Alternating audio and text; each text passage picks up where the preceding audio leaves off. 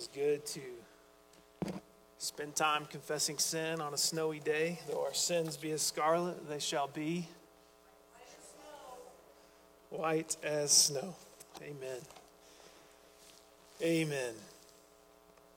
Well, this is the first Sunday of Advent season in the life of the church where we slow down.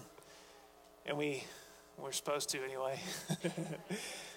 And we focus on a few key things like hope and peace and joy and love, and then Christ himself, obviously, who brings us all of those things. And so this morning we will think about hope, and we're going to take a break from preaching through Mark. We're going to look at the songs that we see in the Gospel of Luke at the beginning of Jesus' life here on this earth. And so as we look to hope this morning, we're going to think about hoping in our Lord, hoping in his might, and hoping in his memory of us. But hoping and waiting are friends. Have you ever thought about how those two things go together, hoping and waiting? Kids, you're all waiting for Christmas morning. You get excited. There's going to be some presents maybe that you get to open. I was always not good about waiting. I was wanting to open one early. We've already built in early presents for our kids so that we can head off that desire of theirs. But you hope for the things that are coming, and then you wait for them. And what we hope for shapes how we wait. You know, if it's something small and insignificant, who cares if it doesn't really happen? Like that Amazon package that never got delivered and you forgot about it until they emailed you and told you it hasn't been delivered yet. You just weren't really waiting on it. It's not significant. But then you think about those things you hope for that are grand and great. They're wonderful and beautiful, like parents waiting on a newborn. That newborn finally comes, they're just struck with joy and gladness. Men come apart in the delivery room and weep when they would not admit it later. We saw this yesterday in the prison. Kids came in and were waiting with great anticipation to see their mothers. And then the mothers came in, and as fast as those prison guards would let them cross the room because of their kids. And there was just this bursting forth of smiles and joy and deep conversation and long hugs that I guarantee you are not typical of their daily experience. And as just a small aside, Frack family, you ministered to Jesus yesterday. Your ministry to La Vista Correctional Facility was a ministry to Jesus himself. And your giving and your praying, your prayers for Alicia, for those who went and served, for the ladies and their children, those of you who all went down and served together, Jesus was there. And when we ministered to them, we ministered to him. And when we stand before him in glory, as the text said, Jesus will say, you served me. And you'll say, when did we serve you? And he'll say, when you were in Pueblo, you served me. You loved me. And what we showed yesterday to those ladies in prison is that God is for the humble. God is for the broken. God draws near to the downcast. We embodied that as we served those children and those mothers who were waiting anxiously for that party for a very long time. And we see that in our Lord Jesus Christ this morning in the text. The value and the beauty and the glory of the thing or the person that we wait for shapes the way we wait. And so Advent is a season of waiting and hoping. We wait for the Lord Jesus to come, and just as Ryan said, we remember his first coming. So we look to the Lord in hope this morning for all that he has for us. We come to Luke chapter 1, so if you haven't opened there, please do. God's people had been waiting for the Lord to act for a very long time. There had been about 400 years of silence up to this point. And Israel knew their promises. They knew that a Messiah was going to come eventually. They were waiting and longing. And yet God arrives in a very unexpected way. His might and his memory are on display through very unusual and unexpected circumstances. So Luke 1, 39 through 56. We hope in God's might, and we hope in God's memory. Let's look at 39 through 45 here. In those days, Mary arose and went with haste into the hill country, to a town in Judah. And she entered the house of Zechariah and greeted Elizabeth. Now, this is following Gabriel's announcement to her that she's going to have a child. She's not married, and that this child will be the Son of the Most High. He will save his people from their sins. So she knows this, and she's pregnant, and she goes down to visit Elizabeth. In verse 41, and when Elizabeth heard the greeting of Mary, the baby leaped in her womb. That's John the Baptist. And Elizabeth was filled with the Holy Spirit, and she exclaimed with a loud cry, "Blessed are you among women, and blessed is the fruit of your womb. And why is this granted to me, that the mother of my Lord should come to me? For behold, when the sound of your greeting came to my ears, the baby in my womb leaped for joy. And blessed is she who believed that there would be a fulfillment of what was spoken to her from the Lord." We're going to see that we hope in God's might. And we see his might displayed right out of the gate here through the humble, through Mary, through Elizabeth, through John the Baptist in the womb. This unexpected, lowly teenage girl who is pregnant, which would have brought great shame and fear in her life. And although she knew at this point that the baby she was carrying was special, yet walking around pregnant at the age of 13-ish, we aren't 100% sure, was not a good thing for an unmarried young lady in Israel. Perhaps she needed the company of a woman, a new scene, a new town where people didn't quite know her as well, so she headed down to Elizabeth's house. Elizabeth and Zechariah, her husband, who's a priest, probably lived close to Jerusalem so that Zechariah could fulfill his role. So this was probably a couple of days' journey for Mary down to visit Elizabeth. And when Mary arrives, we get a glimpse of God's might inside of Mary. Jesus inside of Mary. Because as soon as Jesus comes into the room in the womb of Mary, this little baby, John the Baptist, leaps inside his mother's womb. He's leaping for joy. The word is like the skipping and frisking of young animals in the morning. John is elated in utero to meet his Savior. We have a baby who was promised to be filled with the Spirit inside the womb. That's the promise that was made to John the Baptist. And we see right here that he's receiving Christ and receiving the Spirit of our holy God in the womb. Let's make careful presumptions about life inside the womb. And the Spirit of God comes to Elizabeth too in this moment. In utero, Jesus is sending the Spirit of God to his own. And Elizabeth, who had been keeping herself hidden for 5 to 6 months, is now overflowing with joy. So she proclaims in verse 42, "Blessed are you, Mary, among women, and blessed is the fruit of your womb." She's not conferring blessing to Mary. She's acknowledging a state of blessedness in Mary. This child in Mary's womb is a gift of divine grace. God's might is on display through Jesus in the womb of his mother, Mary.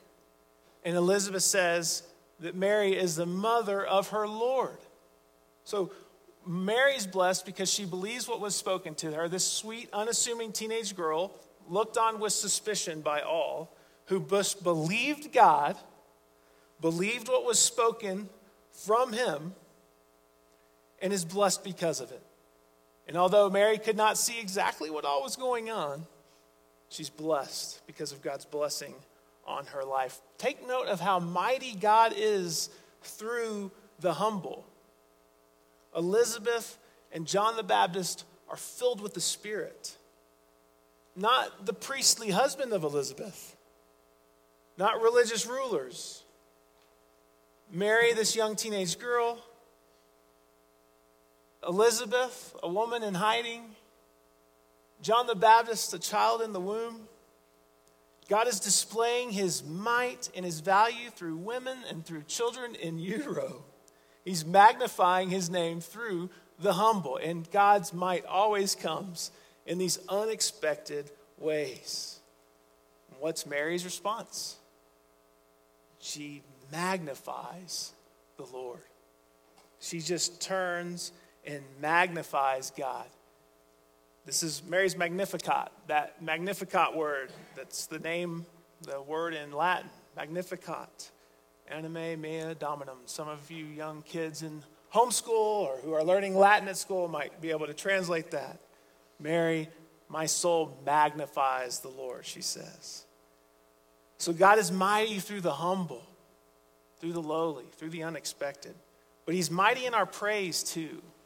Mary just bursts forth and sings a song of praise to God. Remember, Mary's young here. She's probably around 13 years old. What a beautiful testimony of the faithfulness of others who have invested in Mary over the years and given her the vocabulary to sing these kinds of praises, right? When you read commentaries on the Bible, it's stunning what you'll run into. But there are strange critics that think a teenage girl could not have written this. But they also think Jesus rose from the dead. So I'm not sure where they get misaligned there. Like if Jesus can rise from the dead, he can also fill 13-year-old girls with this kind of praise, can't he? Absolutely he can. There was a time in Brooklyn was 5 years old. She rebuked me with scripture. Yeah, I picked up this folder. I was going to put it on the shelf, and when I did, an entire batch of paper dolls fell on the ground. You know what I'm talking about, paper dolls where you fold the little things over them? Like every boy's nightmare, but every girl's dream. And so I'm down, I'm picking them up, and I kind of look at Sarah, and I'm like, hey, this is one of those that might disappear at nap time. Like when they're asleep, this might be gone forever. Well, Brooklyn picks up on my angst. And we had been learning James 1, 2 through 4 in a song at children's ministry on Wednesday nights. And she's like, Dad, trials make you stronger. And then she went on to sing the song, consider it all joy, my brothers, when you face trials of many kinds, knowing that the testing of your faith produces endurance.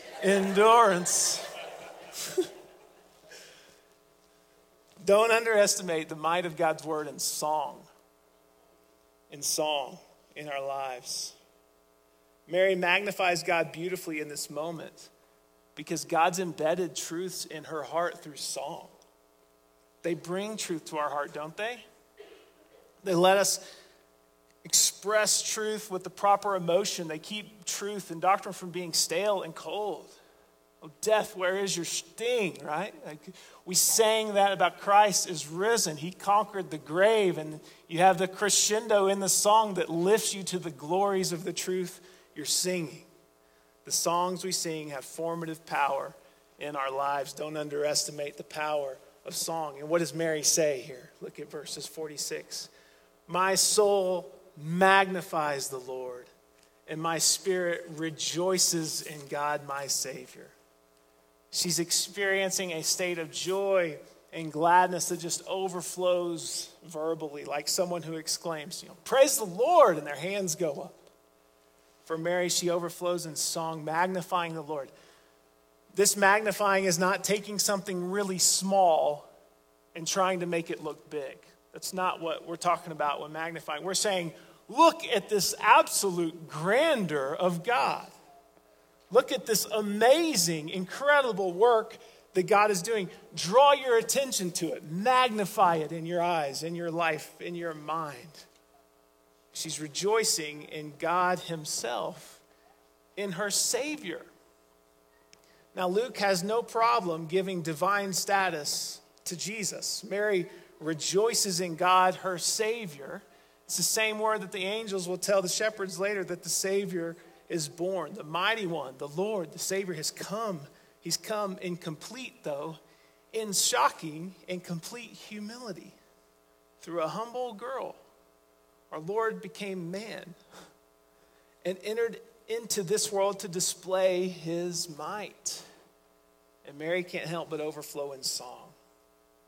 He's magnified. His might is magnified in our singing. But Jesus' might is also displayed in humility. We hope in this might of Jesus seen in humility. Here he is, a helpless baby. Now, if your mind is alert this afternoon and sharp, you could go read this sermon by Jonathan Edwards called The Admirable Conjunction of Diverse Excellencies in Christ Jesus. Or wait till tomorrow morning after coffee kicks in, whatever. But Edwards is tough. But the truths he brings out are beautiful here. And what he's saying is there's these diverse excellencies, very different, but excellencies, because they're in our Lord, they're diverse, but they're brought together in him. Things like he's a lion and a lamb. He holds infinite justice, but also infinite grace. He has reverence toward God, but he's equal with God. He has infinite worthiness of good. No one deserves more good than Jesus. But he shows the greatest patience under suffering. He has this exceeding spirit of obedience to God. He has exceeding spirit of obedience. But he's supreme in dominion over everything. But yet he shows his obedience. It's a beautiful sermon. It's worth taking the time to think through and process. And that's what we see right here in Jesus. We see infinite glory in lowest humility. As Augustine says, man's maker was made man, ruler of the stars, that he might nurse at his mother's breast, that the bread might hunger, that the fountain would thirst, that the light would sleep, that the way would be tired on its journey, that the truth, Jesus, would be accused of false witness, that the teacher would be beaten with whips, the foundation would be suspended on wood, strength would grow weak, that the healer might be wounded, that life might die. We have a king in a manger, the deliverer who was delivered, the creator who has become creation. Mary's son is God's son. Jesus came in great might, but he came in great humility to take on human flesh and experience what we experience so that he can relate to us, feel what we feel, endure what we endure, resist what we resist, and conquer everything we fail to conquer. And as we look at what he came to do, we must receive from him humility, because knowing he himself humbled himself, right? We're humbled by the most humble. We're saved by the one that needed no saving. The one that we disregarded and offended is the one that came to us to save us. And that's what Jesus does. In this text, we see that God, through Jesus, is mighty to humble and save. He's mighty to humble and save. Look at verse 51. He has shown strength with his arm. Strength with his arm. This is this idea of power to rule and control. This is used to save. The arm of God was a common way of referring to God's redemption of Israel when they were under Egyptian slavery. He says the mighty deeds performed by his arm, his right arm of power, you may have heard. Those magnificent acts of long ago, Mary's saying, are now happening again. God's on the move now. And what's he doing? Continue in verse 51. He has scattered the proud in the thoughts of their hearts. The humble one is bringing down the proud. God's mighty to overthrow the proud, right? The thoughts of the proud are on themselves. Our sufficiency, my supremacy. I don't need any help. Everyone exists for me. Everything exists for me. These are the thoughts of the proud. I can do better than that. Pride causes us to forget God and refuse to acknowledge his might and sovereignty. And so God scatters the proud because their pride keeps them from him. Their pride keeps them from seeing their need of him. Verse 52, he goes on. He has brought down the mighty from their thrones. We all have thrones we like to sit upon. We kind of need to be brought down from time to time, where we see ourselves upon this throne and kind of command all the world around us. We think we have control here. And as Spurgeon once said, either you can humble yourself or the Lord will humble you. Those are your options, right? And that's what we're seeing. Only the humble can receive Christ as Savior. Only the ones knocked down off their throne, only the one whose prideful thoughts are scattered, sees that, oh, we need salvation. I see myself rightly now. I see myself as prideful. I see myself as weak. I need to be saved. In verse 53, he goes on, he's filled the hungry with good things, and the rich he has sent away empty. Rich is such a bit of a relative term. I've been joking around about rich and poor lately when buying the house, but man, globally, I'm so rich. I'm exceedingly rich. But those who have riches and trust those riches, the Lord will empty their pockets. So they'll find something of eternal value to fill their longings. Whatever we have, whatever we're holding on to, whatever prideful image of ourselves we have, Jesus Christ, the one who became humble, who humbled himself, will humble us in order to save, in order to awaken in us our need of him. He loves to save the least. He loves to save the undeserving. Look at after verses 46 and 47, when Mary just exalts the Lord. Every single verb describes what God does for his people. As the old hymn says, all the fitness he requires is to see your need of him. But then he has exalted those of humble estate. So those who see their need, who see their brokenness, who see their pride, and just throw themselves upon him, he exalts those of humble estate. He fills the hungry. He looks on the humble estate of his servant, Mary, and draws her to himself and uses her mightily. His mercy is for those who fear him. Those who fear the Lord recognize, I have no hope outside of you. I have no right to stand in your presence, but I'm nowhere else to go. And he shows mercy upon them because he remembers us. He remembers his promises. He remembers his people. He remembers you specifically, singularly. So we hope in his great might as he humbled himself and he humbles us in order to save us. But we also hope in his memory. Look at verse 54 with me. He has helped his servant Israel in remembrance of his mercy, as he spoke to our fathers, to Abraham, and to his offspring forever. So he's helping his servant Israel. Why? In remembrance of his mercy. He remembers something just as he spoke to the fathers. So he doesn't remember because he forgot, right? This isn't like Kevin McAllister's mom in Home Alone on the airplane. Kevin! That's not the kind of remembering God does here. Remembering is that he can't forget anything in the way we forget. He remembers it because God has a plan and a purpose and a promise to carry out that plan. And he knows that he plans to carry it out. And he remembers his plan of salvation. He remembers because he's God and he's going to do everything he ever said he would do. It's like when you go to your dad, Dad, did you remember we were going to do such and such? And he says, yeah, I do remember. I'm working on it. It's always in God's mind. He's always carrying it out. And he remembers his promise. He says in verse 54, in remembrance of his mercy as he spoke. You think back to Genesis 12 and 15, to Abraham when he said, from you I will make a great people. They will be more numerous than the stars of the sky or the sand at sea.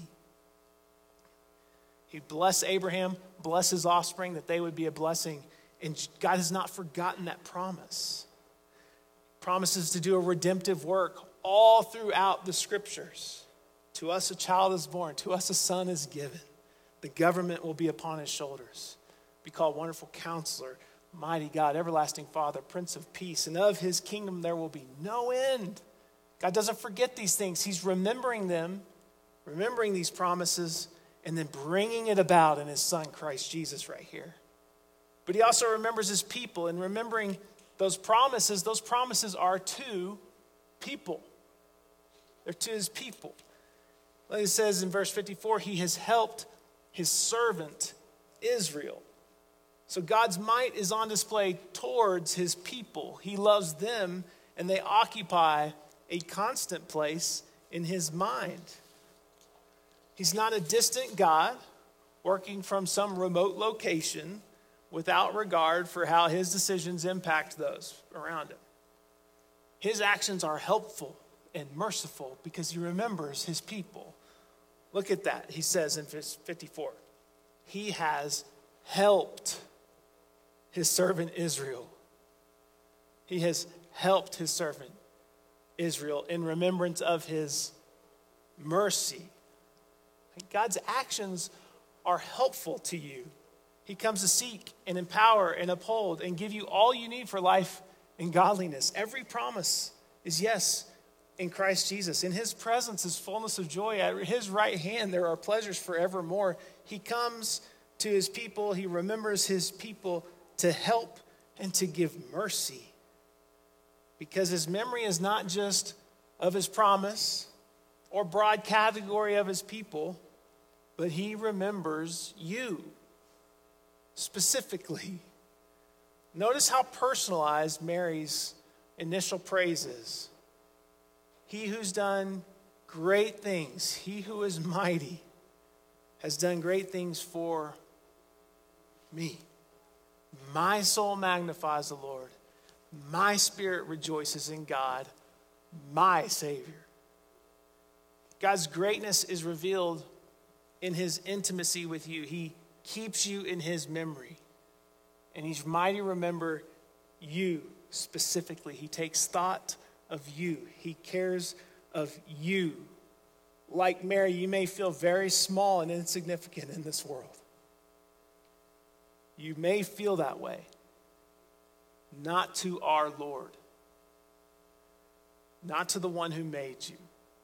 He's mindful of us, personally involved with us. He knows your name. He knows your thoughts. He knows what keeps you up at night. He knows what brings you joy first thing in the morning. He knows you. You won't be forgotten. We have reason to hope in him, his great might, and his great memory this Christmas of you, of his people, and of his promises. And so it's worth waiting for Jesus. It's worth waiting until he comes and being faithful until he comes. This Christmas, as we look back to his first arrival, may that stir hope in us and empower us to be faithful to him until he comes again. As Mary self-defined herself as his servant.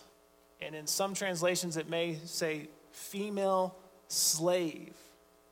And down in verse 54, he's helped his servant Israel.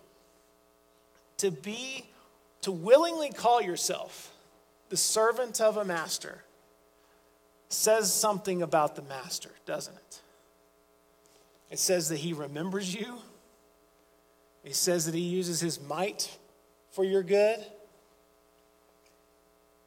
And it means you're willingly going to serve him because you know he has all good things for you. So as we hope in Christ this Christmas, may our posture be one of a slave hoping, willingly obeying our glorious yet humble master who will soon return. And if we question that, we can look back and know that he came once already. We're on his heart, we're on his mind. He will not forget you. And he will use his might to keep you firmly until he comes. Let's pray. Lord Jesus, thank you. Thank you for humbling yourself and great might coming to us to save us and make us your own. Lord, we pray you would keep us humble before you this day and in our lives, that we would see our great need of you, that we would regularly cry out to you for your might to save and empower us and strengthen us to live lives in service to you that bring you glory and that bring you honor, Lord. Lord, as we take your supper now, we take you in and remember what you've done now for us. Lord, we pray that we will know and rejoice in the fact that not only do we remember, Lord Jesus, that you died for us, but you remember us even in this moment, and you are here with us now. We love you, Lord Jesus. We pray these things in your name. Amen.